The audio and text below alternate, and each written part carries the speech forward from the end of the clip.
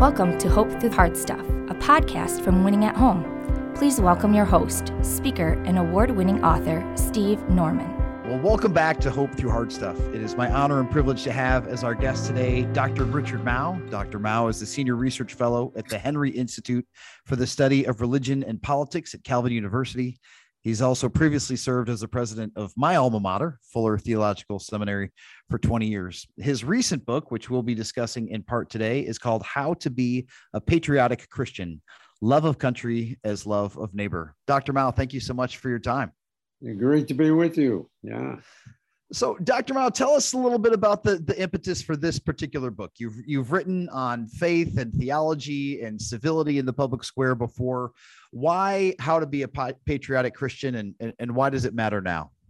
Yeah, well, I think that I, like so many other Christians, feel caught between two extremes right now. And extremes is a big part of our political environment today. Not about candidates in this case, but about patriotism, which we associate with devotion to our flag, whether we can have patriotic symbols like flags in church, or whether we can sing the national anthem in church, or, all of those issues.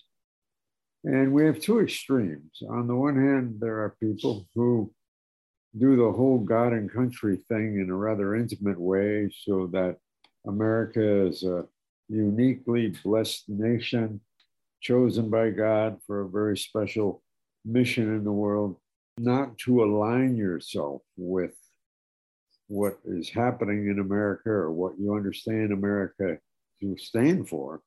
Sure. Is really to be disobedient to God. On the other extreme are people who are very much against things associated with patriotism, because they believe that a nation can become kind of an idolatrous symbol of devotion, and that people put the flag and they put America first above God first and Christ first and that kind of thing. I must say, I don't identify with either of those. I have problems with each. At the same time, I do think that we need to try to think these things through. So I really meant to be stepping back in this book and not sounding partisan, because I don't feel very partisan when it comes to those kinds of questions. And just try to calmly think things through, look at some of the biblical passages that tell us how we are to understand our relationship to government, to political leaders, to the symbols that are associated with our national identity. And just try to make some sense out of all of this without, because I want to say, because I think I describe those extremes, but there are a lot of people who are between those extremes.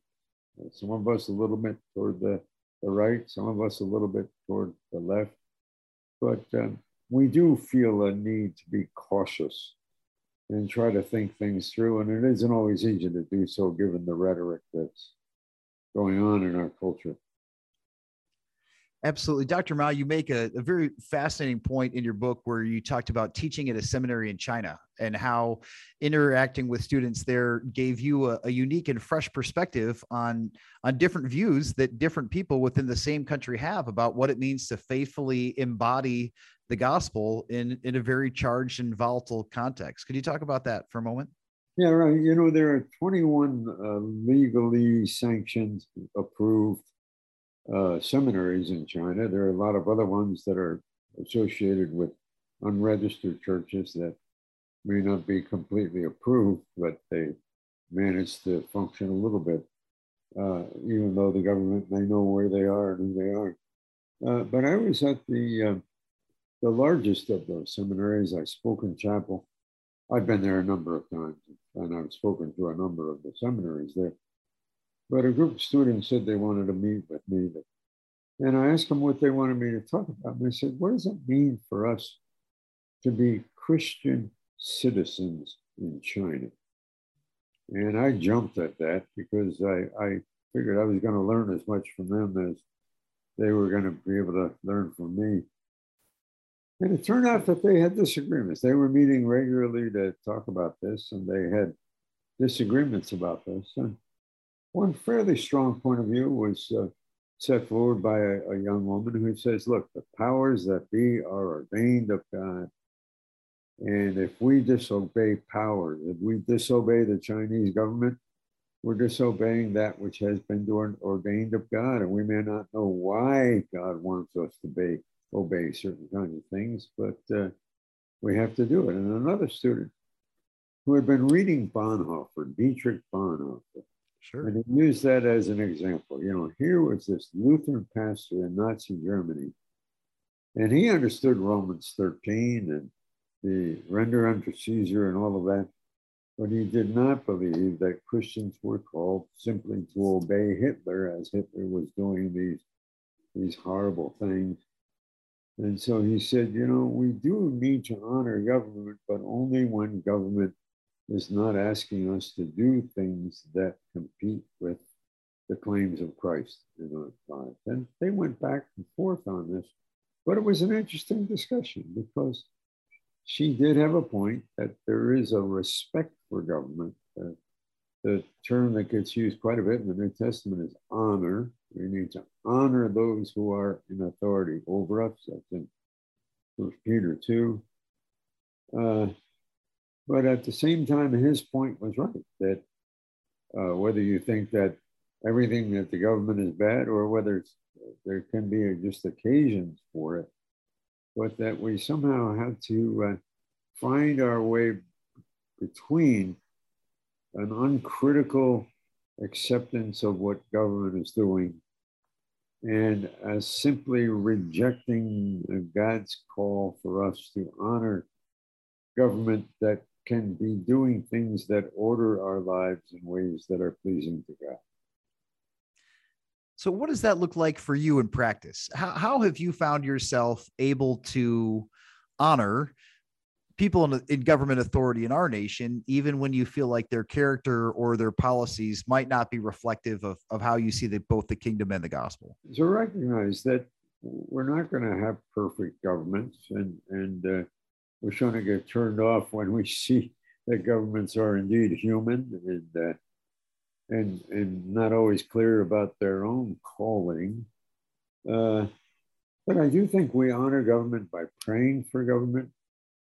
We honor government by speaking out on behalf of those who the government is called by God to be serving. You know, it's very interesting, 1 Peter 2, it says that we're to honor those in authority over us. But it also says, and it uses exactly the same verb. In Greek, it's the word timao. We are to honor all human beings. You know? So when I see my government dishonoring, say, my Muslim neighbor, then in order for me to honor my government properly, I also have to work to have my government honor my Muslim neighbor properly. Yeah. And they go together. So I think it's a matter of caring about government, try to be informed about things, certainly criticizing government. But it also comes down to things like this. Celebrating national holidays, as we just did. It means engaging in civic.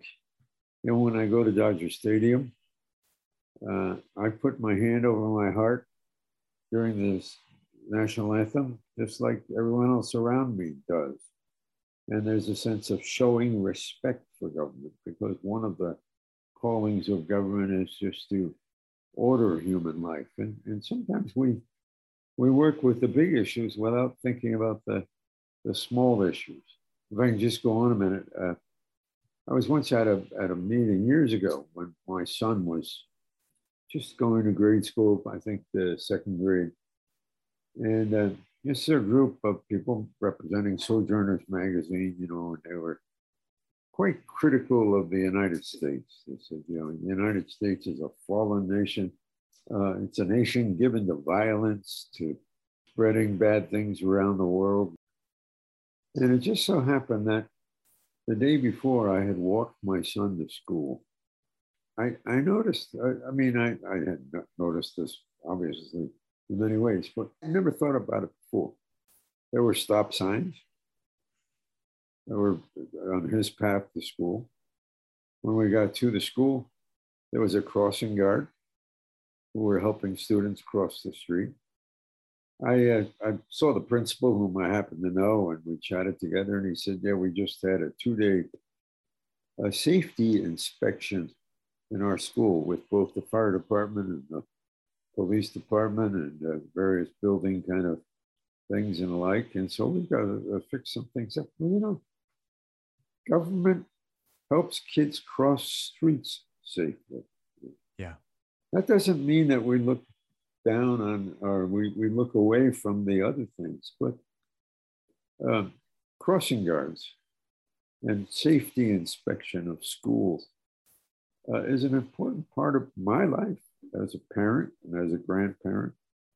And those are good things. And so we have to be balanced in the ways in which we think about these things. I may not agree with what the government is doing in Afghanistan or what it should be doing in Afghanistan, but I still appreciate crossing guards.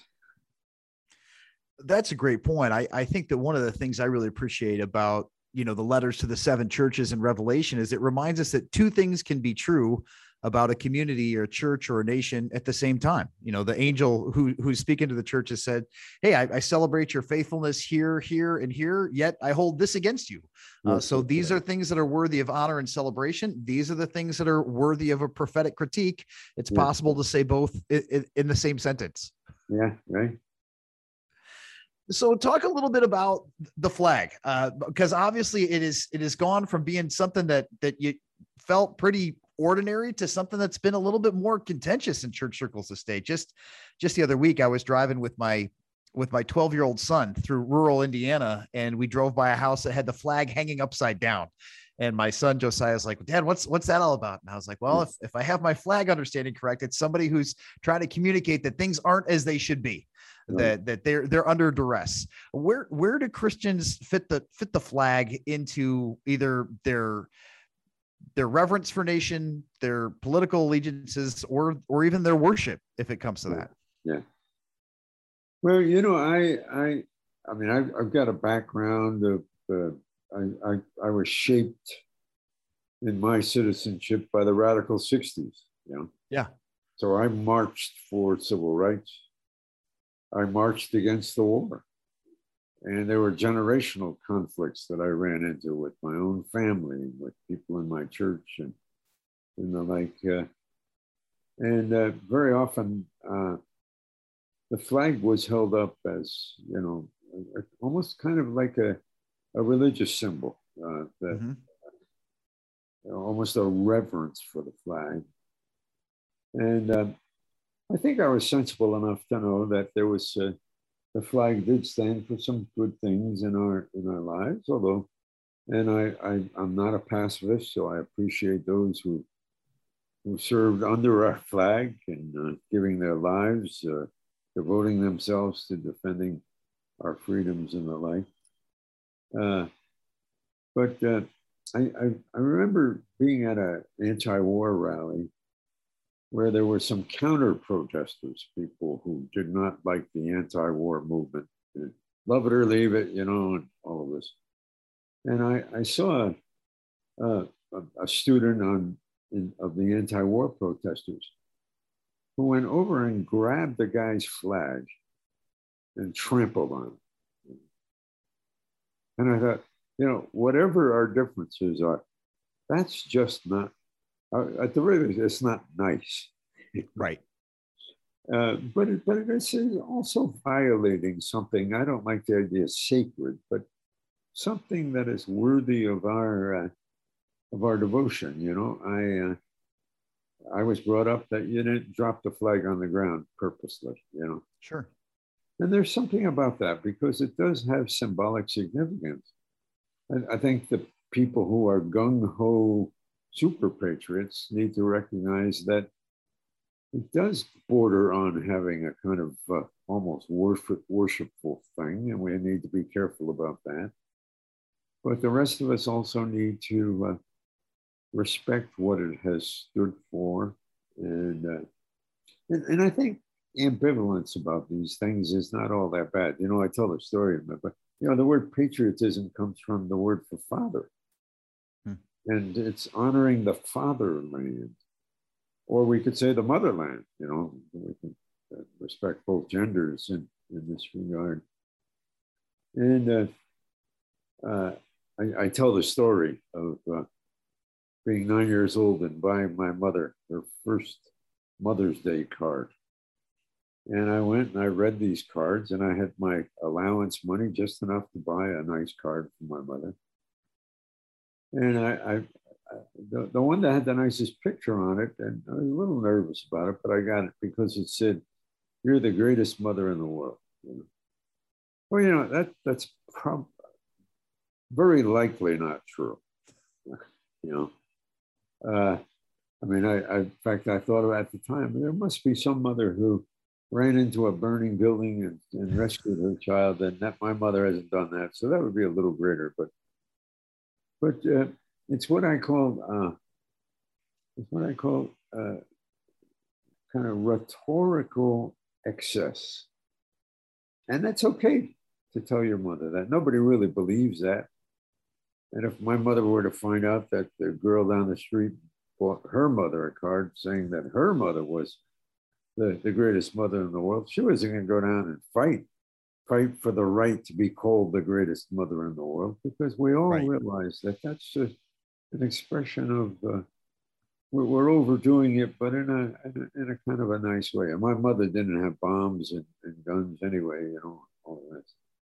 So it's not wrong to say good things about our country, or even feel good things about our country, because what's nice about comparing family with country is that there's something about my family that I have a special relationship to. My mother, my father.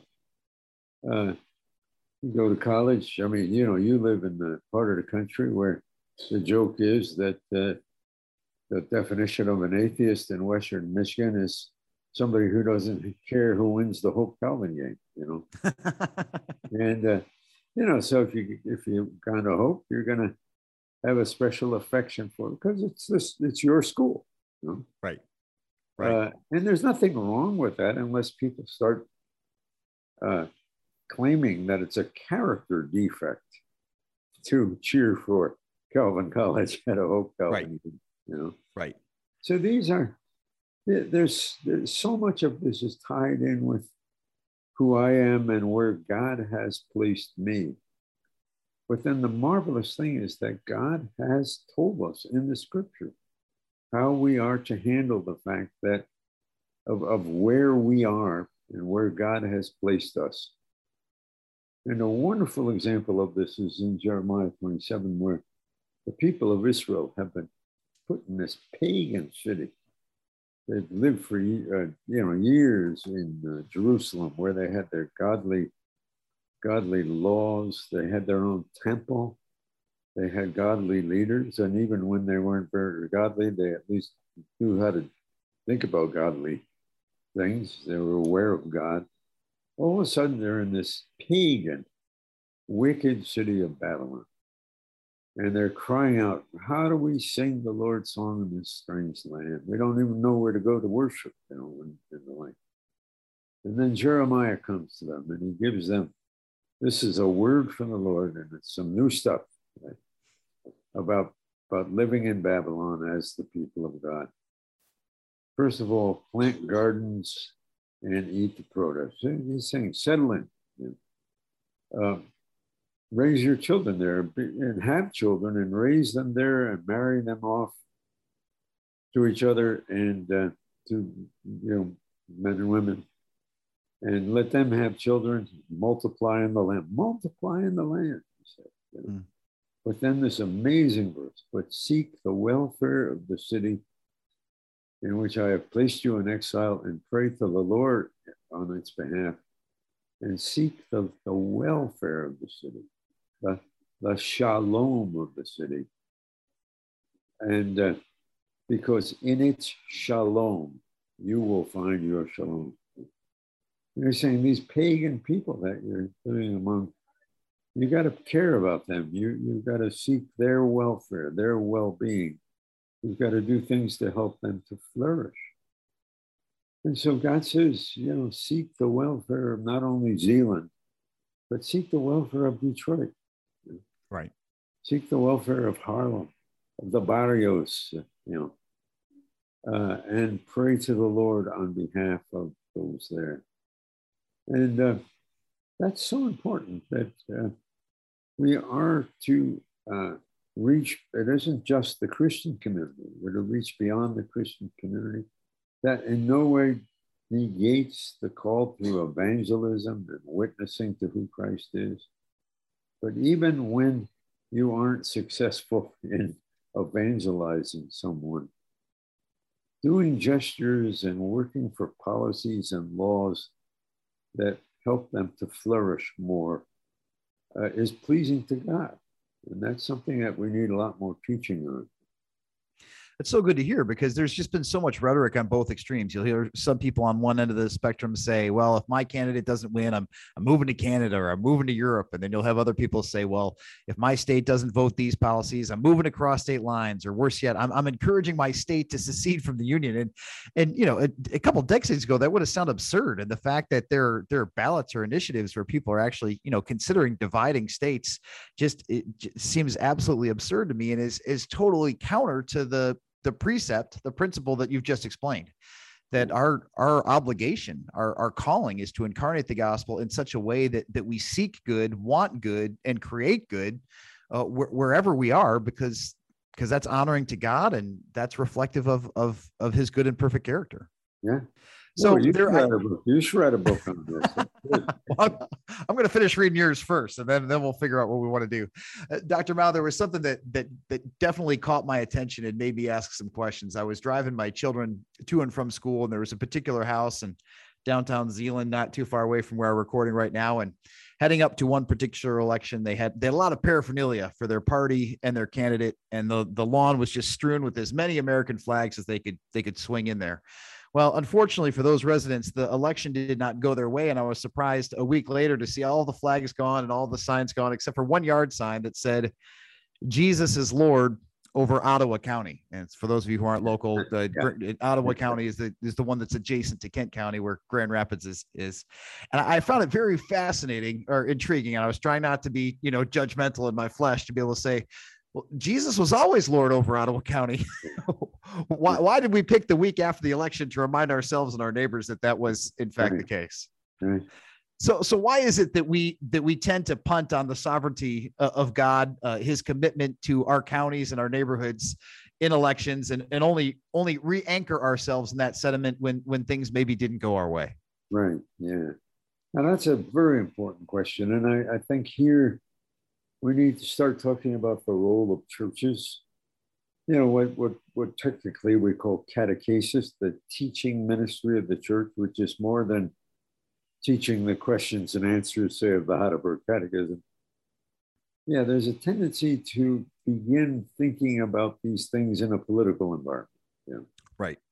And Pastor, during a previous election campaign time, a pastor, and I'll just say what he said. He stood up in the Q&A after I was talking about some of these things. And he said, "Dr. Mao, I have never preached a political sermon in my life, and I hope I'll never have to preach a political sermon again, but I just cannot let this one go by without speaking from the pulpit against Trump." And he said, "Do you have any advice for me of how to bring that off?" And I said, "Well, first of all, I want to congratulate you. You see yourself as doing something brave and courageous.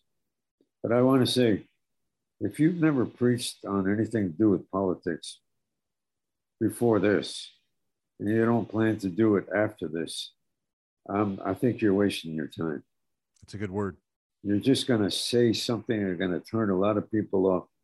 And you may feel good about it. You may go home to your your parsonage or your housing, sit in your study and really feel good about yourself. But you really haven't done the right kind of work. And I'm not even sure pulpits are the places to do this. But, you know, I think we need to do a lot more.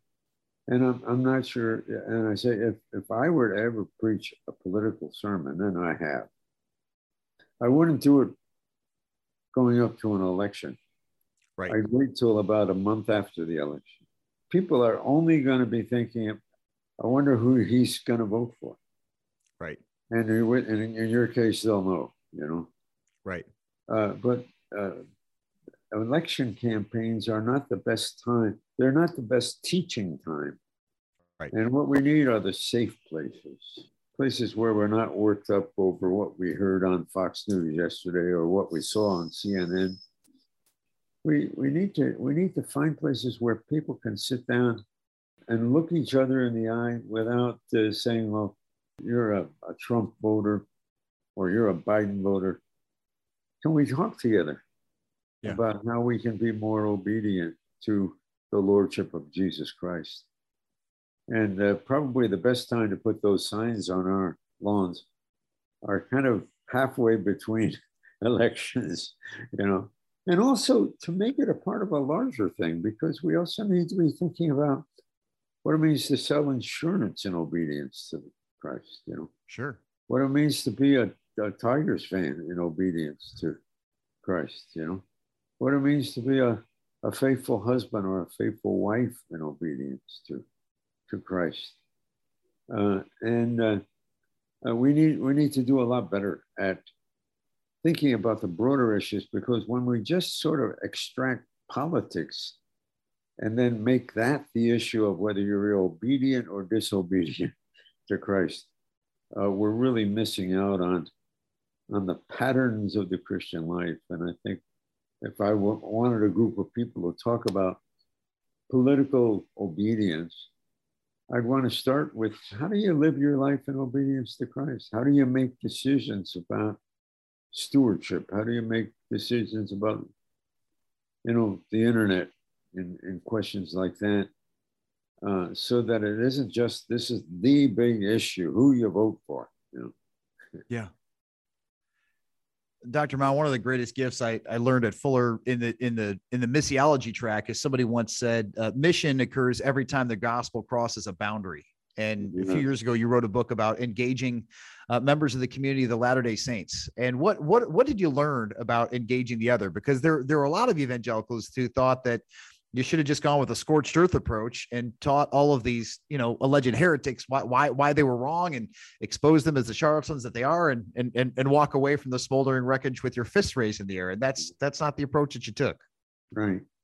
No, and there's a backstory that I won't go into, but there's some things have been happening that open up the possibility that a group of evangelical scholars could get together with a group of Mormon LDS scholars, just to talk about what we believe. My dear friend, who I co-directed, we've been doing this for 20 years, but Brigham Young University Dean, Robert Miller, said to me, you know, we Mormons have been out of touch with historic Christianity from the beginning. Because we condemned historic Christianity, and you condemned us. And so we shouted at each other. But, you know, we're not even sure that we're using the right theological terms when we say we don't believe in the Trinity, you know? Right. I say I don't believe in the Trinity, but I talk about the three members of the Godhead, you know? Right. And so he said, is there some way we can get together and just kind of try out some things, you know, when we say we don't believe in the Trinity, or when we talk about the redemptive work of Christ? Can we just get together and talk? And so we got together and we said, there were eight of us on each side. And it was kind of a tense moment when the first time we ever met on campus of Brigham Young University. But we decided right at the beginning, we're not going to get into who wrote the Book of Mormon because that's been played over and over again.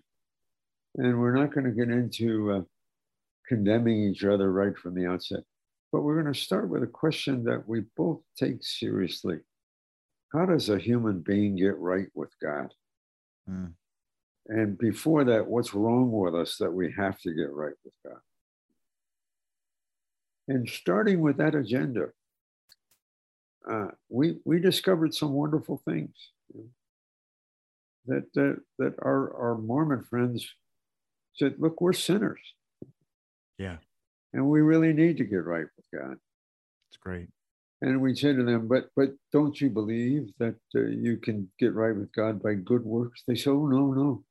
Our good works are our response to the grace that God has given us that we did not deserve, And that kind of blew a lot of stereotypes right there. We once got together about 100 evangelical students and 100 Brigham Young students at a conference where both evangelical and Mormon theologians spoke to them.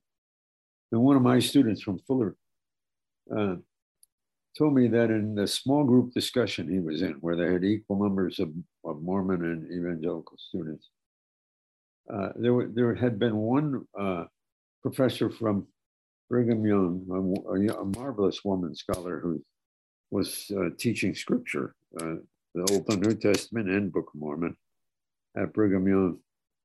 And she had said in her speech, I am not saved by my good works. I'm saved by the atoning work of Jesus Christ, who has done for me what I could never have done for myself.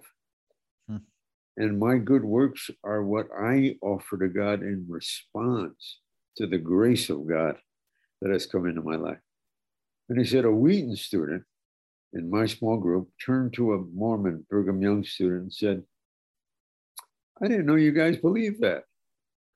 And the Mormon student said, I didn't know that either, but it sure sounded right to me, And so those are the kinds of things that we were able to discover. And my friend Bob Millett wrote a book called about 15 years ago, Whatever Happened to the Cross in Mormonism? And he said, we don't display crosses.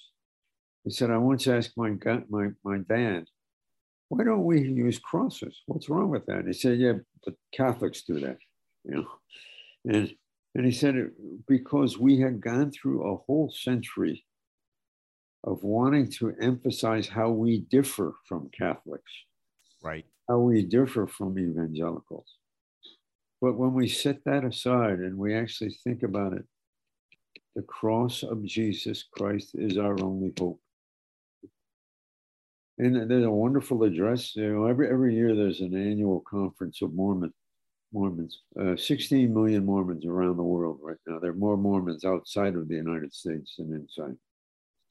And the Mormon apostles take their turns speaking. And there's one, Jeffrey Holland, who's a dear friend of mine. And he gave a talk about Jesus on the cross. And he said there was no one who was with him. And he suffered and bled and died. And he said, without his being alone on the cross, our salvation would not be accomplished. Wow. Well, right around that time, I saw that there was one of the, what I call counter-cult people giving a talk on what's wrong with Mormonism. So I went to hear him. There was a big crowd there, sponsored by a mega church. And he said there, Mormons hate the cross. They hate the cross. So I went up to him afterward and I said, thank you. I learned some things from you tonight. And unfortunately, I told them who I was and where I was from, which I shouldn't have done. But I said, on that thing, I wish you would read my friend Bob Millett's book on whatever happens to the cross in Mormonism, because he's a Mormon. And there are Mormon apostles that I've heard who love the cross of Christ. And this guy lashed out at me. And they said, oh, you intellectuals, you always got to make everything complicated. He said, we don't have time for all that nice stuff. He said, we're in a battle for the truth and we've got to win, you know. And it occurred to me, I wish I could have talked to him more, but that in a battle for the truth, you tell lies. You know, there's something wrong with that. Now, I want to say, I disagree with Mormonism on a lot of things. And we have really good discussions about that. But I've got to say, a lot of the things that I thought I disagreed with, I don't. And that I am convinced that that there are Mormon people that I know who have a confused theology, but who really love the Lord Jesus. And I want to convince there are a lot of my evangelicals who have a confused theology at this or that point. And what we need to do is keep talking. Yeah. And not avoid each other.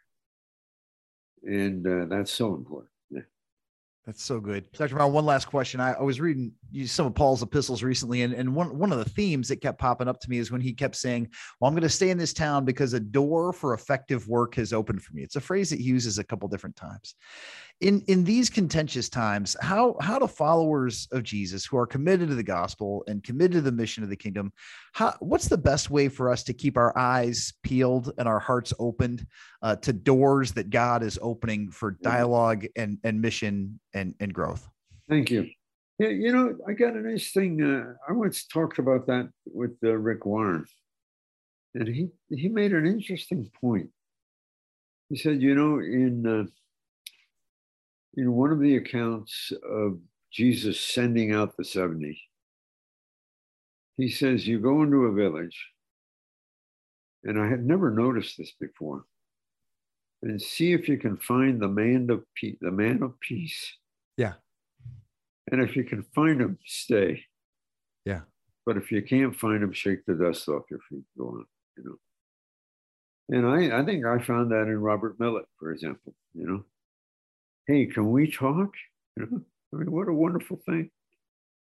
And so I think that, and he was drawing, but Rick Warren was drawing an analogy to Kay's work with AIDS in Africa, and that they'd go into a village, a remote village, remote for us, but not for those people. But and they would first of all go to the witch doctor or the shaman, and if he was willing to talk to them about health care, they would stay. But if he was hostile, they'd move on. You know. Wow. And I think we need to discern. We need to discern. And we need that gift of discernment, and sometimes it's pretty easy to find, you know. Yeah. Because it's the person who says, "Can we talk?" And they're not trying to propagandize us. So when Bob Millet said, you know, we want to try out stuff on you people, because we don't always use the right language, and we need to be corrected in that. You know? And that's a good place to start. But and I want to say we need to seek out. I mean, not just hope we happen to come across, you know. Right. So interesting, you know all the cult stuff among evangelicals. Walter Martin, you know, had these cults: Mormons, Jehovah's Witnesses, Christian Science, and Seventh-day Adventists. And he finally decided that Seventh-day Adventists were confused evangelicals, you know. But, okay. But since I've been doing this, I was actually contacted by a leader, a Christian Science leader, and by a Jehovah's Witness leader. You've done it with the Mormons, would you do it with us? But I sensed that they were looking for something to make them look good. Okay. And not really wanting to talk about the issues. Yeah, so it wasn't a true person of peace. No, he was not the man of peace. No, that's right. That person of peace. Yeah. Well, Dr. Mao, you've given me a lot to think about and chew on. And again, if you're listening and you're curious more about these types of conversations, the book is called How to Be a Patriotic Christian, Love of Country as Love of Neighbor by Richard Mao, published by InterVarsity Press. Dr. Mao, thanks again for your time. I appreciate your insight and just the grace of you giving your time and your energy to us today. Well, thank you, and God bless you. I'm so pleased you're doing what you're doing and where you are doing it, because I miss going to Hope Calvin games. But hey, well, many blessings. Yeah. Thank you so much, and God's blessings to you as well. Okay, bye-bye. Thanks for listening to Hope Through the Hard Stuff. If you liked what you heard, please remember to subscribe to it, rate and review it, and then share it with others. Winning at Home offers hope through counseling and coaching, motivational speaking, community events, and other media resources. If you believe in what we do and want to support us in our mission, consider making a donation at winningathome.com.